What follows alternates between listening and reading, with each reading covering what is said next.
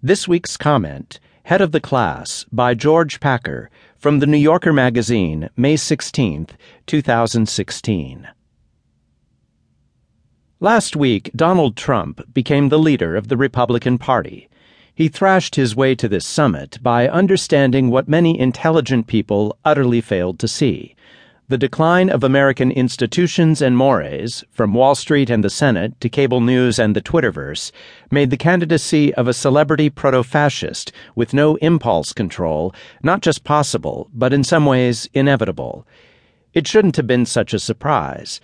An early tremor came in 2008 in the person of Sarah Palin, who endorsed Trump before almost any other top Republican.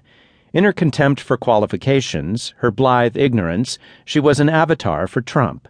A lot of Republicans, many of them female, saw in the small-town common woman an image of themselves. Many men see in the say-anything billionaire an image of their aspirations. Palin showboated her way from politics to reality TV, while Trump swaggered in the opposite direction. Together they wore a path that is already almost normal.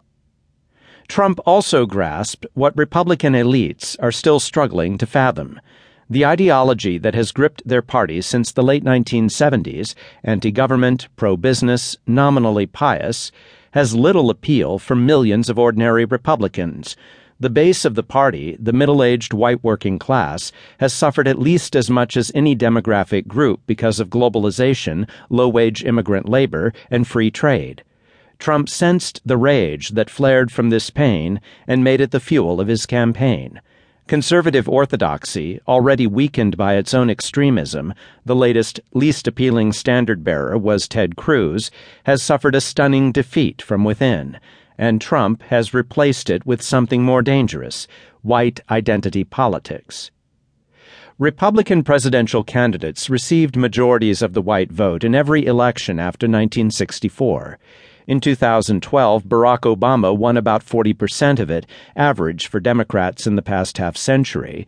But no Republican candidate, not even Richard Nixon or Ronald Reagan, made as specific an appeal to the economic anxieties and social resentments of white Americans as Trump has.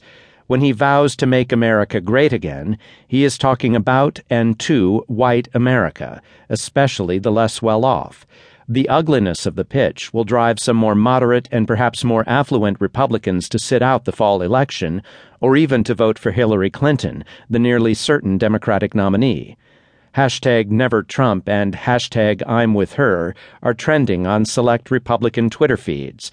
Trump's toxicity, combined with the decline in the white electorate, which, since 1976, has dropped from 89% of the American voting public to 72%, might make this a year of Democratic routes. The Democratic Party has a strange relationship with the white working class. Bernie Sanders speaks to and for it, not as being white, but as being economically victimized. He kept his campaign alive last week in Indiana, in large part by beating Clinton nearly 2-to-1 among whites without a college degree. Coverage of Sanders has focused on his support among the young and the progressive, but he has also outperformed Clinton with the white working class.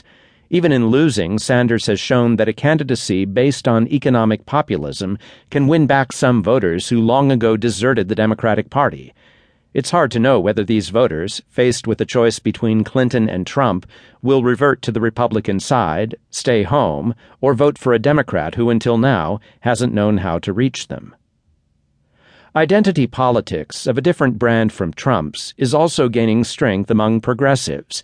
In some cases, it comes with an aversion toward, even contempt for, their fellow Americans who are white and sinking. Abstract sympathy with the working class as an economic entity is easy, but the feeling can vanish on contact with actual members of the group, who often arrive with disturbing beliefs and powerful resentments, who might not sound or look like people urban progressives want to know. White male privilege remains alive in America, but the phrase would seem odd, if not infuriating, to a 60-year-old man working as a Walmart greeter in southern Ohio. The growing strain of identity politics on the left is pushing working-class whites, chastised for various types of bigotry, and sometimes justifiably, all the more decisively toward Trump. Last fall, two Princeton economists